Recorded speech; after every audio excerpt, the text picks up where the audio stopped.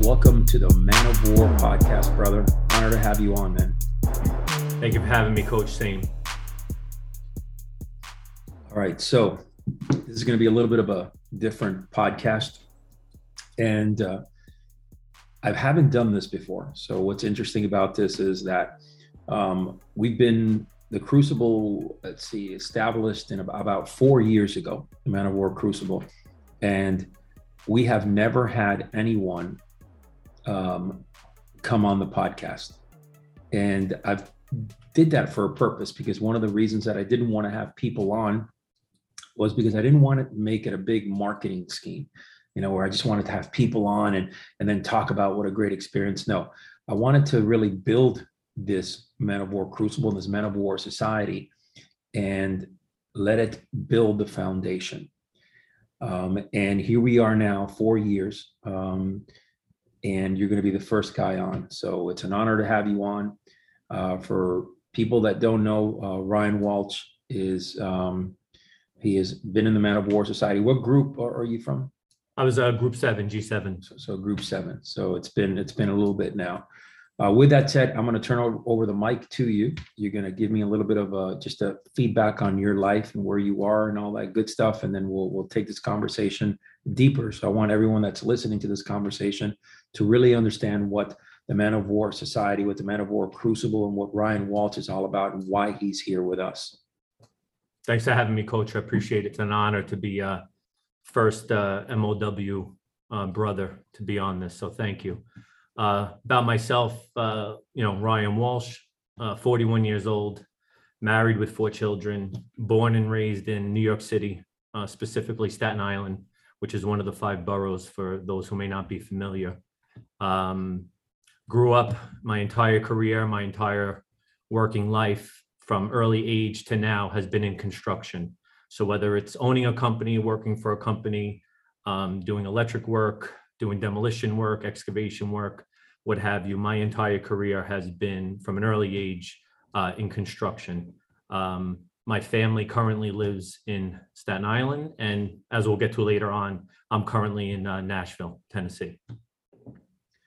Very good. So kind of walk me through, I know that you initially were at a very high level in a company. So let's talk about your position in this company and what you were doing, and then how you found out about the Crucible, and then we can go from there.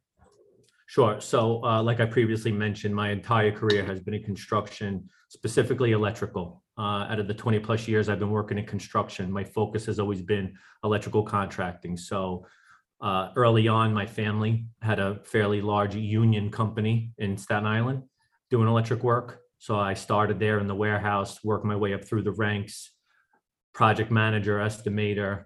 Eventually, me and my father had some disagreements and I left, started my own demolition company. 2008, 2009 proved difficult for the non-union demolition industry in New York City. At the same time, my father fell ill. So I went back to the family company. He passed, unfortunately, at the age of 59. So my mother and I took over running Walsh Electric. We made it a woman-owned company. We grew it from 5 million in sales to 35 million in sales. And through a myriad of taking on some bad work, getting into sectors we weren't familiar with, we unfortunately had to close the business. While that company wound down, I got into electrical manufacturing in Tennessee. And during that 2-year span of doing electrical manufacturing, one of my customers was one of New York City's largest electrical contracting companies, top 4 in size, over 500 employees, north of 70 million in sales. So me and my partner split ways on the Tennessee business, and I reached out to this particular firm who was a customer. He happened to be in need of somebody to come on and kind of take the company to the next level. So I was earmarked to come on in September, almost 4 years ago, before I resigned, to come and take that company to the next level, which what started off as taking it to the next level ended up managing it through COVID, through being employee owned to coming out of an employee owned structure. So an ESOP, for those of you familiar, we had a really challenging 4 years of me being at the helm of that company. Damn, and you were in the heat of shit, because COVID, I could imagine how that affected the company, and especially in New York City, man, that was holy shit. How did you handle that mentally? I mean, knowing that everything was changing at that time. So I literally got there in 2018, spent a year and a half growing the company, bringing it to what we coined internally as Pinnacle 2.0. Boom, COVID hits. Now you got people don't want to come to the office. Luckily, thank God, construction was deemed essential. So what could have been a disastrous situation turned out to be a challenging situation. So really what we had to look at was, what were the rules and regs to stay working? How can we leverage the assistance that the government and the local authorities were putting out? And how could we power through what we didn't know what it was going to look like or how it was ended? So in a true sense, it really was a day by day kind of navigation, because you didn't know what it was going to bring. Yeah, I could imagine it was very, very difficult. So take me down the road where, what were you looking for when you found the Crucible? So I signed up for the Crucible. I was 39. As we may or may not get into on this call, my path leading up to 39 years old has been, being married, having 4 kids, buying and selling and moving out of a home 3 or 4 different times, a personal bankruptcy filing to double-digit millions when a business failed, fractured relationships with my mother because of the business failure, running successful businesses, having good partners, having bad partners. So all this kind of culminated up until I was 39. And, when you start to look, Coach, in retrospect, and you start to look in the rearview mirror, I hate to use the term midlife crisis because it has a negative connotation to it. And I don't want to think that at 40, it was my midlife. But I just woke up one day and I said, you know what? If I look in the rearview mirrors at the past 40 years, and I was going to look forward at the next 40 years, where I am today, what is the next 40 years going to look like based on the past 40 years? And honestly, I wasn't happy with it. I wasn't happy with it financially. I wasn't happy with it relationship wise. I wasn't happy with it spiritually. So I was just, buying a Corvette at 40 was not going to do it for me, right? The quintessential midlife crisis, get a sports car. Yep. I was looking for something more. And, for the past 10 years of my career, at the time when I signed up for the Crucible, being a father, running a business, owning a business, you're always telling people what to do. You're always responsible for the split-second decision. You're only as good as you were yesterday. You're only as good as you could push yourself that day. It's rare you have somebody next to you or above you kind of extracting that from you. And, a yoga men's retreat, a weekend at the spa, that wasn't doing it for me. And I happened to be on Instagram and I saw the post, and just something resonated with me. You never know how hard you are, and you never know how hard you aren't, right? And when I saw that video, and this is before I had any clue of what I call the day 2 brotherhood looked like. To me, this was just like, hey, you know what? I need 4 nights, 5 days where I could go, I could be yelled at, I could be pushed, I could be tested. And let me just kind of see, what I'm made of at this point in my life to kind of gauge what I had the ability to do going forward. Very good. So talk to me a little bit about when you hit boots on ground. A lot of people don't really understand that. First of all, the process of each man that goes through the vetting process, and then finally, they get to meet each other, face to face. That morning, or actually that evening before, but there had to be some type of I don't know, not only excitement, but I imagine also a little bit of anxiety, not knowing what was coming. Kind of walk me through that a little bit. Oh, well, you sign up, right? And, you think, okay, great. I signed up for this thing in a couple of weeks, couple of months, we're going to go and do something for 4 nights, 5 days, right? Life goes on. And then all of a sudden, the communication starts, the list comes out of what you need. The group assignments come out.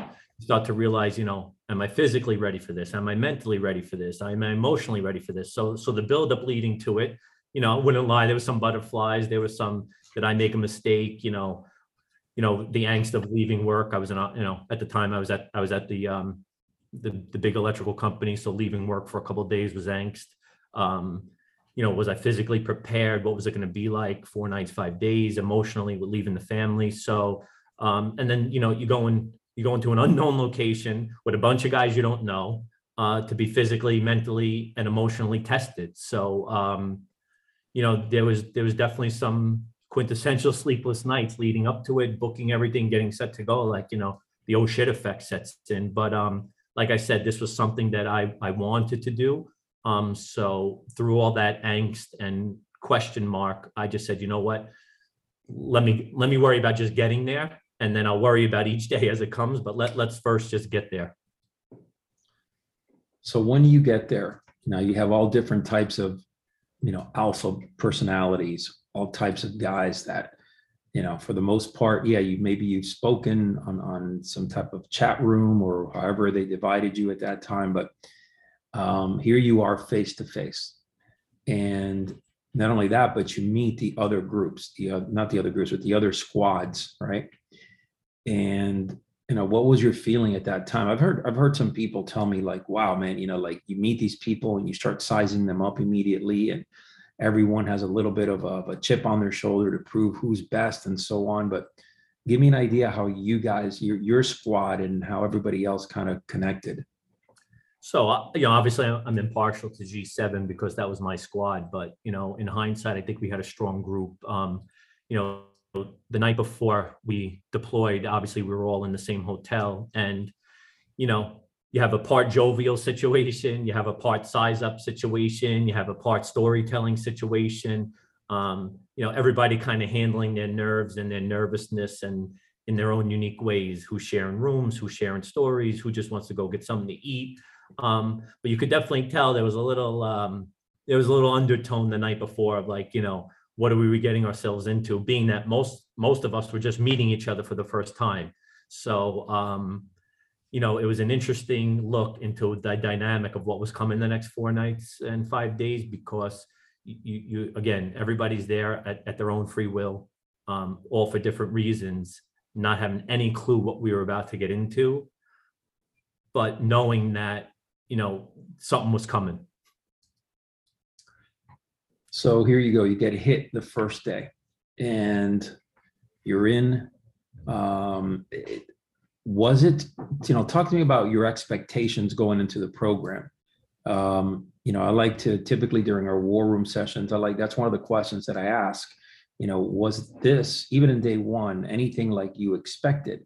Most of the guys will say, no, this is very, very different, but was it something like you expected? Was it maybe, did it catch you off guard at any time, or was it just confusing, or maybe you were just trying to get your shit together that first day, which a lot of people actually do. They're just trying to recenter themselves. So, and most guys will resonate with this, being, working, father, whatnot. You always try to map out in your head what's coming in terms of a plan, right? So the night before, did I have all the gear? Was I getting to bed on time? Did I pack everything I was supposed to be? Am I with the right squad? You're just checking off the list to making sure, is my alarm set for the right time, right? So you're kind of just prepping all that. And then the next morning, we have to meet at a certain time at a certain place, and, you don't know what to expect. And the jovialness subsides and the nervousness starts to increase leading up to our time being there. And then, I'll be honest with you, the first 24 hours, I mean, could I regurgitate what we did for those first 24 hours? In part, but it was a blur, man. It caught me and everybody off guard. It was everything I expected and nothing of what I expected. Initially, you want to just get the fuck out of there, right? Let's be honest. You're like, what the fuck did I pay for? What the fuck did I just sign up for? This is insane. But then, you start to find your groove. You start to, take one step at a time. But now, to your point, I would say probably out of all aspects of this, physically was the only thing that I was prepared for. I'm a naturally active guy, always working out, watching health, eating, whatnot. So physically was probably my best preparation. Mentally, emotionally, spiritually, I totally had no clue. I mean, you have no concept based on the Instagram and on the marketing material, what that entails. And honestly, coach, I'm glad of that, because the less preconceptions, for me personally, the less preconception I had going into this, the better the experience. Like if I kind of knew all these things now beforehand, I think it would have taken away from the experience and I wouldn't have gotten as much out of it. Like that element of surprise, the emotional side of it, the spiritual side of it, that's what made it good. Look, you could go to a gym, you could go to a CrossFit class, you could get your ass kicked physically, and it has the benefit to it, and you leave and you're like, shit, that was good. All those other components, you cannot duplicate what the Crucible does outside of the physical component. You can't. So talk to me about your wife. Okay. Was she supportive? Was she questioning it? I mean, there's a little bit of a dichotomy there with women. Some women do support their men. I would say a good chunk of women actually, initially, they're not 100% supportive, but eventually, man, they wind up emailing us or calling us and letting us know, hey, thank you for pushing our man. That the completely different to how he's walked into the door and so on. But talk to me about your wife specifically. So at the time, we were married 13, 14 years. We've known each other since high school. So we have a good relationship. One dynamic between me and my wife, given all the businesses I've had, started, successful, failed, multiple houses we've had to move in and out of, my wife's kind of used to like my whims sometime, right? So this thing came across. Was she doing cheerleading moves and cartwheels down the street when I told her I was going? No. Did I get hell about signing up for this and going? No. She was just kind of neutral about it. Oh yeah, it looks interesting. I'm sure you'll enjoy it. But managing a house with 4 kids and all the chaos that goes with it, to her, it was just like, okay, you want to do it? Go ahead. I'm not going to get grief about it, but I'm also not going to be a champion about it. I'd say she was neutral about it, which was fine. I was good with that because, me in her shoes, I think I would be neutral too. So I could deal with neutral. And no doubt. And so talk to me a little bit about just in general, your experience in the Crucible and how, you mentioned that day one, it was pretty much like just trying to get back to center and figuring out. And you mentioned also that eventually you start getting your bearings, which I think is so important because we do get some drops in day one. And people don't give themselves an opportunity to start getting their bearings a little bit. At what point did you shift and say, okay, I'm moving forward. I got my feet planted now underneath me. Talk to me about that. So day one, you're there, it's hot. You go through the morning routine of day one, boots on ground, which, I won't go into detail with, but that disorients you to say the least. So you finally get a little orientated. It's hot. You're with guys you don't know. People start dropping, which doesn't help the situation, right? Because everybody there is thinking about dropping. And when guys actually start to drop, you're like, oh shit, people are really going to start leaving this thing. So, day one, you kind of get settled. You kind of size everybody up. The guys who just can't cut it drop. So day one, I wouldn't say you get your feet under you. I think you say, I think better would be stabilized, right? Mm-hmm. Everybody kind of, okay, we're here now. We got through that initial morning routine. You get to your first meal break and you're kind of like, okay, your mindset shifts now to, okay, I got 4 nights and 5, I got 5 more days of this. Let's just take one step in front of the other. So the first 24 hours was unsettling, foggy, but you start to get into the groove. You start to see who's there, who's making it. You start to kind of get a sense of what's happening. But again, it's the second you think you know what's happening or you know what's coming or that you've settled in is the second it switches up on you, right? So, and again, that's by design. And again, that's what I appreciated most about it, because you never once coasted, or you never said, oh, I got this, or you never said once, oh, well, I'll be able to handle this. Every time anybody thought we knew what was going on or what was next or how this thing was going to progress, it changed on you. And that's one of the key takeaways of the Crucible experience, that element of surprise, that not resting on your laurels, that, when you think it's left, it's right. When you think it's up, it's down, and kind of that always, swivel head, being alert kind of thing, which quite frankly, being home in the same job with the same wife, the same kids, you lose that edge, man. You lose that swivel bobblehead. You become almost on autopilot, and you need that. 100%, without a doubt. And so, how many dropped in your group? Do you remember? Yeah, we lost 6 total throughout the whole crucible.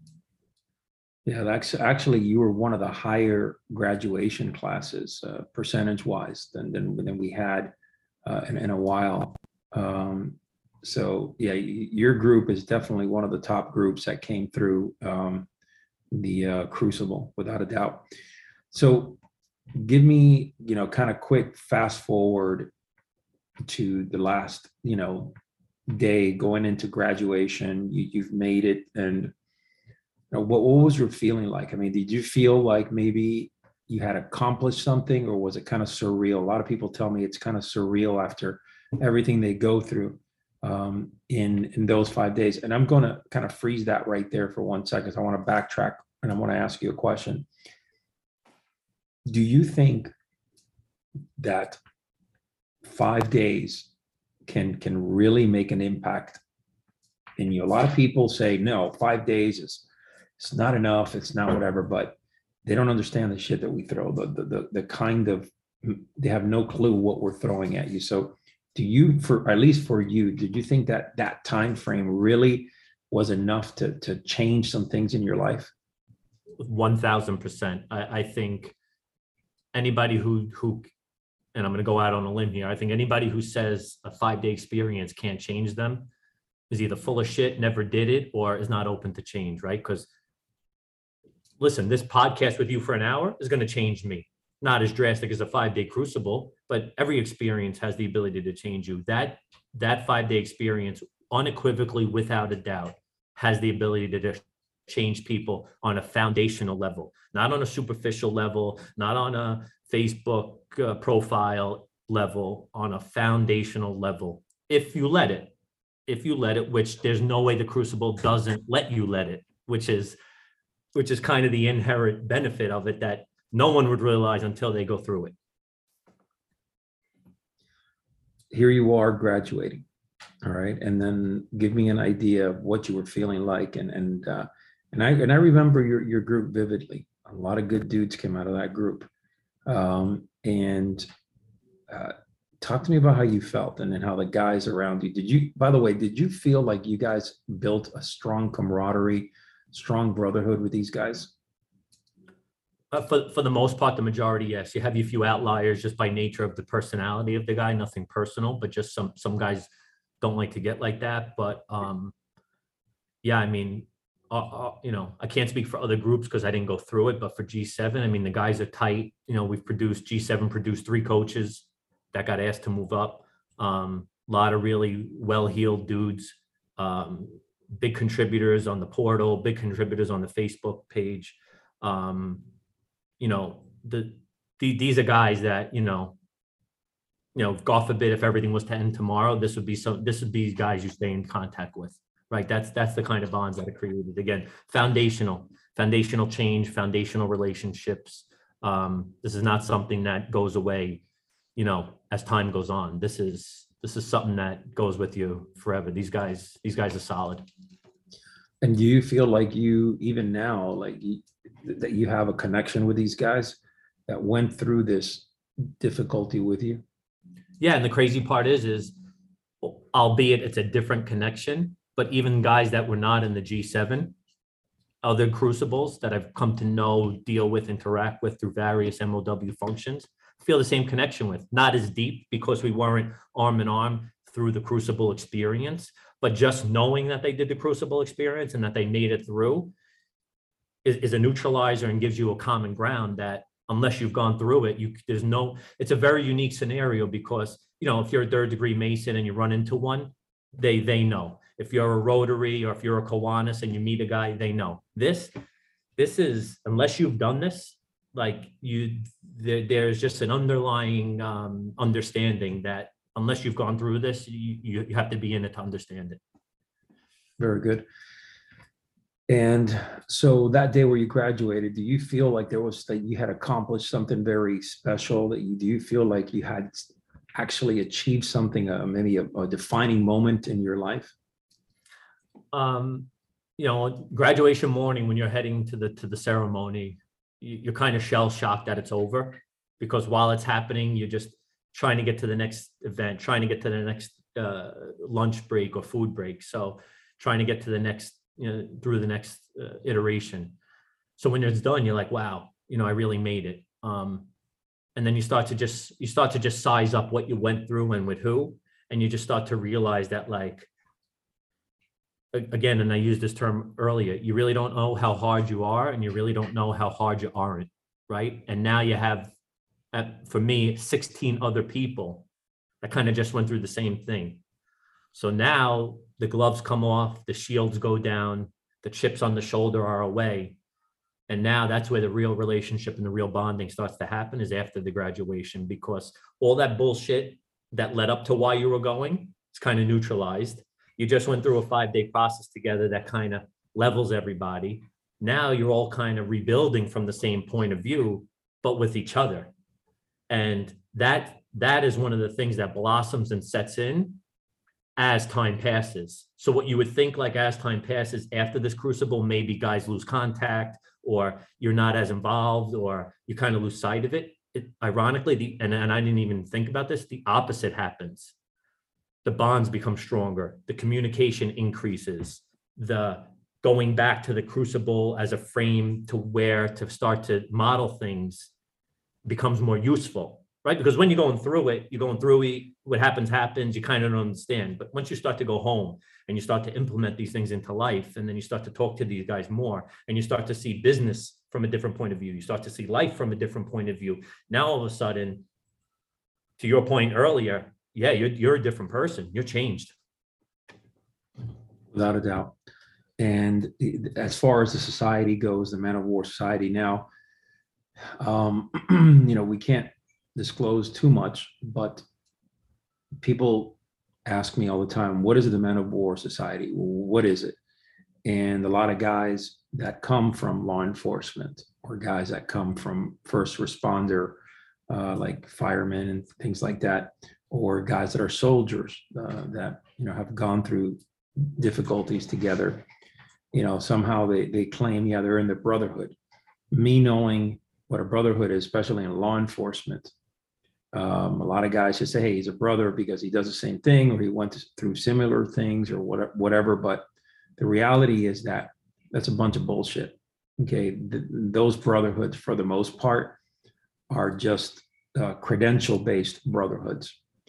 The type of brotherhood that we have here in the Man of War Society is, and I want to open that up a little bit. The kind of contact, the kind of daily contact, and different things that we have within the MLW, and how we push for accountability, and how we push for everyone to be a better version of themselves, and supporting someone that's struggling or whatever it is. You want to talk a little bit about that? Sure. So coming out of the brotherhood, I underestimated, again, what I call the day 2 Men of War part of the crucible, right? I underestimated the society. You figure, guys stay in touch, lose contact. But once you really get into what the MLW society is about, and that day 2 brotherhood is about, again, what you're talking about, police brotherhood and whatnot, although I've never been in those, my opinion on that is, right, that's like almost like a career-based brotherhood, right? You guys are there, you're working, so some people are there for a paycheck, some people are there for a pension. So there's a brotherhood, yes, per se. But remember, we're all here because we want to be here. We're all here because we are searching to be the better father, husband, businessman, leader. We're all here because Crucible was a neutralizer for us. We're all here because we're tired of running in shit circles with shit men doing shit things, right? So when you put all those people together who all come from those standpoints, the brotherhood aspect of it multiplies because of those things, right? Because I don't need to be here. I don't need to go to those things. I want to be, so does Joe. So when Joe's there from Florida with his own problems, successes, issues, and I'm there, and we're there voluntarily on our own free will, neutralized by an event like the Crucible, the brotherhood is almost a no-brainer, but it's authentic and it's foundational. in as much as I could do or say whatever I want to that guy. I'll never be judged. He'll help me. He'll lend a hand. By nature of what the Crucible does and why the involvement in the society post Crucible is important and is a foundational shift, right? Because I don't get paid to be here. It actually costs money to be here, right? It takes time to be here. But that is what keeps everybody engaged. And those guys that stay involved, that brotherhood is intertwined with success because of that. Because we're all here because we want to be, and because we're all striving to be those better titles I said before. So now let me ask you a question. The principles that you learned in the Crucible and within the MOW and talk to me about how you're using them in your life now, because at this point in your life, you've taken some huge steps that most men are too weak to do. So I want to talk to you where you are. I want to talk about where you are in your life right now and your journey and how you're using some of the principles right now.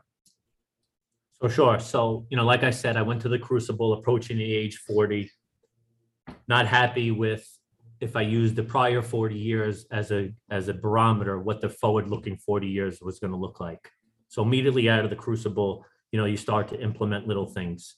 From Crucible to today, through a myriad of wins and losses and challenges and problems and things, I finally decided that, hey, man, you know what? Talk is cheap. Sounds good to use phrases like burn the ships, LFG, one more this and fucking power through that. Yeah, all sounds well and good, coach, until you really got to put fucking feet to the fire. Then what happened? Was not happy in my career. I was not happy in my marriage. I was not happy in the spot I was living in terms of geography. I was not happy financially. I was not fulfilled. And here I am, right, running a massive company, making an enormous salary, 4 healthy kids, beautiful, educated, thank God, no health issues, a wife, high school sweetheart. We're all by the balls, some would say. Rebounding off of a bad situation, but rebounding nonetheless, active in MOW, a coach, right? From the outside looking in, coach, people would say, this fucking guy, he's doing, 2 homes, this guy's doing well. And you know what? I couldn't get out of fucking bed in the morning, right? And I said, you know what? I just had enough of this. So I resigned. I decided New York City was not a spot that I wanted to further my career. My wife felt different. I'd be lying if that decision did not put some pressure on our marriage for a couple months, put pressure on the kids, but through soul searching, speaking with some MOW guys, picking up habits like meditation, mindful thinking, leading from the front, burning the ships. My wife and I figured out a way to make it work. So we liquidated all our real estate assets because we felt at the time the real estate market was probably at its peak. So it made sense to kind of liquidate our properties that at the time had appreciated to nice value. I resigned from my current position and I left my wife and kids in New York City. And I am living in an apartment in Tennessee 4 to 5 days out of the week, starting an electrical company from scratch. Now that takes balls right there. And most men would not even think about doing what you did. Where you are right now, how confident do you feel like you're going to make this happen? There is no doubt in my mind, given what I've been through, what I've learned, and the support system that I have. I'm not concerned about making it. I'm not even concerned. My question is as to what level of success and how fast. Do I want to middle gear this and, do it methodically, or do I want to truly burn the ships and blow this up? Because, a funny thing happens, coach, when you put yourself in a situation that I just outlined, it's win or perish, right? It's a win or perish mentality. And when I'm sitting alone in an apartment in Tennessee by myself, in dead silence, eating a meal alone, and everybody's home doing their thing. And you start to do you want to talk about reflection. You want to talk about an oh shit effect, and you want to talk about reflection. And then you say, but wait a second, I got over 30 years in this industry. Wait a second, I have a wife at home who supports my decision. I have 4 healthy kids. I have the men of war behind me. I've been through more losses and setbacks than most men in their entire life. How do I not succeed right now? How do you not, given that personal resume, right? And I think a lot of men fail to do that. They're always worried about today, or they're always worried about can I, but nobody ever takes the time to reflect and say, fuck, man, my personal resume, wins and losses, goods and bads, have me light years away of most of the population, especially today, coach, in this woke environment. Not to politicize anything, but it is what it is. Look at the title of your book, The 21st Century Man. The 21st Century Man today is not equipped to handle most of this stuff. And in this day and age, to be armed with what guys like you and I and people in the society are armed with the experience that we're armed with, you almost have to try to fail. And I just said, you know what? It's time, man. It's time to burn that ship. It's time to use all the books that I've read and all the men of war influence that I have and all the trials and tribulations that I've been through. It's time to use all that into one springboard and fucking not regret the next 40 years. My biggest concern is to be laying on my deathbed 40 to 50 years from now and have regrets, man, because to me, that is fucking got to be the true definition of torture. Well, one of the reasons that I wanted to have you on this podcast was because I want you to mark this on your memory bank.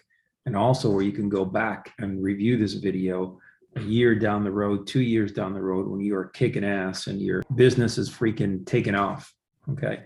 The bottom line is, not only did you have the balls to completely leave your job where you were kicking ass at, but you basically moved away from a city that you have been living in for many years.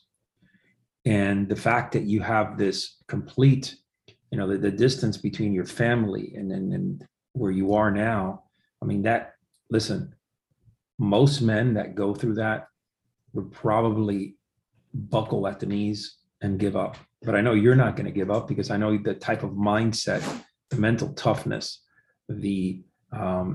just where you come from. I know that. The beautiful part about this is that this is not only going to be a defining moment here in the starting point. This is going to be a defining moment for the rest of your life. I really believe that the decision that you made, it's going to change you dynamically and put you in position to even get more confidence, to build your confidence, to build your mindset going forward. So as long as you can get your family locked in soon enough, and you could build your business where you are ground up right from there, I think good things are going to happen for you. And I'm proud and honored to have you on here, not only on the podcast, but in the MLW. You're one of my confidants. And if people don't know, Ryan was promoted to be a coach a few months ago. And, this man is kicking ass. There's a lot of good things about him. But one thing you're going to get straight up from him is he doesn't bullshit around. He tells you pretty much straight up. Okay. And he is a great representation of the men that we have within the MLW. And I wanted to do this podcast because you're in the middle of shit right now. That's the thing, man. Like, I caught you right in the middle of you making a huge transition in your life. And I want you to go back in time and then come back to this podcast so you can remember where you were and the effort that you put into being successful. I appreciate that. And if it wasn't for the trials and tribulations, and it wasn't for the failures, and if it wasn't for the support system you have in place now, my life would be different even a month ago, right? So it's because of the failures. It's because of the crucible. It's because of the Men of War Society and being named a coach. It's because of the principles that make you think deeper and harder and longer and differently. That's why I'm here, because it would have been easy to stay where I was, man. Money was not a problem. Comfort, people I know. I am in the middle of nowhere with people I don't know, in an apartment by myself with no income coming in. So yeah, that takes balls, but it's a calculated risk given what I have behind me. Oh yeah. And there's no doubt that you're going to take it to the stratosphere, and you're going to be out there in a couple of years, maybe even shorter time frame than that. You're going to look back at this and say, damn, I've come a long way, but I'm successful. I continue to build, I continue to grow, and you lead by example, man. That's the whole goal here. So thank you for being on, brother. I appreciate you. And anything that you want to leave for the audience, anything that you want to speak from the heart about? Yeah, just, pick your circle wisely. Don't be afraid to take the chance. I've been framing everything by two things. Number one, if I was 90 years old right now and laying in my deathbed, A, what would my eulogy sound like? B, would I be remembered? And C, do I have any regrets? And if I could answer all those favorably, then I'm making the right decisions. And secondly, Coach, and this is something that recently has resonated with me, I am not gauging my success from today forward strictly on a financial metric. I've done that the past 20 plus years of my career, and it never proves well.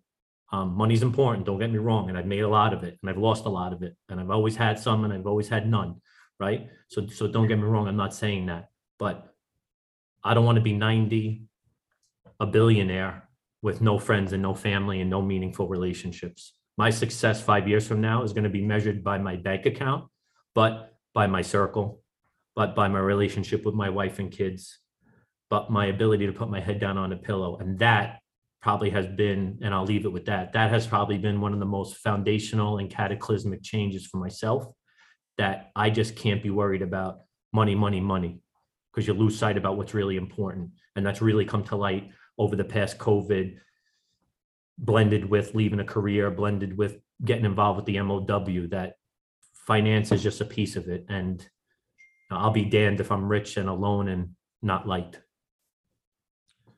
Awesome, man. Well, thank you very much. Those are powerful words. I'm going to leave it as that. I just want to note something before we check out here. At no point was this interview bullet pointed. This was just a straightforward conversation. I did not ask Ryan any pre-recorded questions or written or anything like that. Everything was pretty much just sitting down. He knew he was coming on for a podcast, and he spoke his heart. And that's pretty much the way all my podcasts are. But I just want you guys to know that this specific podcast, this is not meant to be a marketing anything. It's just meant for you guys out there to understand that Men of War Crucible, Men of War Society is here, and we're building men, not just because they want to be stronger physically, but because men want to make a change in their life, mentally, spiritually, emotionally, to build relationships, to surround themselves with, like-minded men. That's why we're here. And also to answer some questions that we've never done this before. So hope you enjoyed this podcast. Ryan, honor to have you on, brother. I appreciate you. I appreciate it. And we'll talk soon, man. Hey guys, if you don't follow me on YouTube, do me a favor, go out there on youtube.com/Man of War. Also on Instagram, Man of War with 2 R's. And of course, manofwar.us is our main website. You could also check out the Crucible at Men of War. That's MEN of War, crucible.com.